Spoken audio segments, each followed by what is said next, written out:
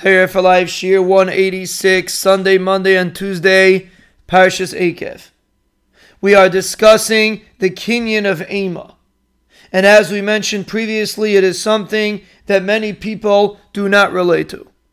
We understand that we're learning Torah, we understand that it's important. But we don't necessarily feel the chashivus and the respect when we're learning Torah. And there's one more thing that we should add to this discussion. The Ramchal writes in the Sefer Derech Hashem, Chelik Daled Perek Beis. He's discussing the importance of kavod for Torah. And he says that a person shouldn't sit with kalas roish when he's learning. He shouldn't do any minig bizayin, not with the words of Torah and not with the svarim of Torah. And he should know in front of who is he standing and learning Torah. And he says if he does this, he'll be zeicha to a tremendous hashpah and a tremendous hatzlacha in his learning. That's what the Ramchal writes. But there's one addition that he puts in over here that we didn't discuss. And that is the svarim. A person should train himself to respect Sifrei Kodesh. When you're learning, you don't put your glasses on top of a sefer. You don't put other things that you're holding on top of svarim. You respect the svarim because of the Torah that is in the svarim. And that's another aspect of Ema. Kedushas HaSvarim.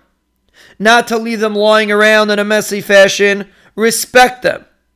In Reb Chaim Kanievsky Zatzal's house, there used to be makbid that nothing can go on any of the shelves of the svarim.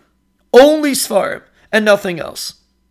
So even if we're not makbid on that, but we should have an attitude of respect towards the svarim. Another example that they say about Reb Chaim. He never sat with his back to the svarim. Every picture when he's sitting with his back, he's facing a wall. When he was learning and there are svarim next to him, he's always with his side to the sefer. He never turned his back to svarim. Now a person is not mechuyev to do that, and we generally don't do that. But this teaches us a hanhaga of respect for svarim. When a person treats a sefer like a davar chashiv, and you're makbid to put it back when you finish using it, and you don't leave it around haphazardly, as if it's just something lying around your house. It's a sefer, and it has a makom chashiv where it belongs.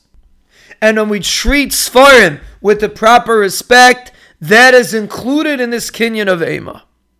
To respect Torah, to respect words of Torah, and to respect the svarim that represent the Torah.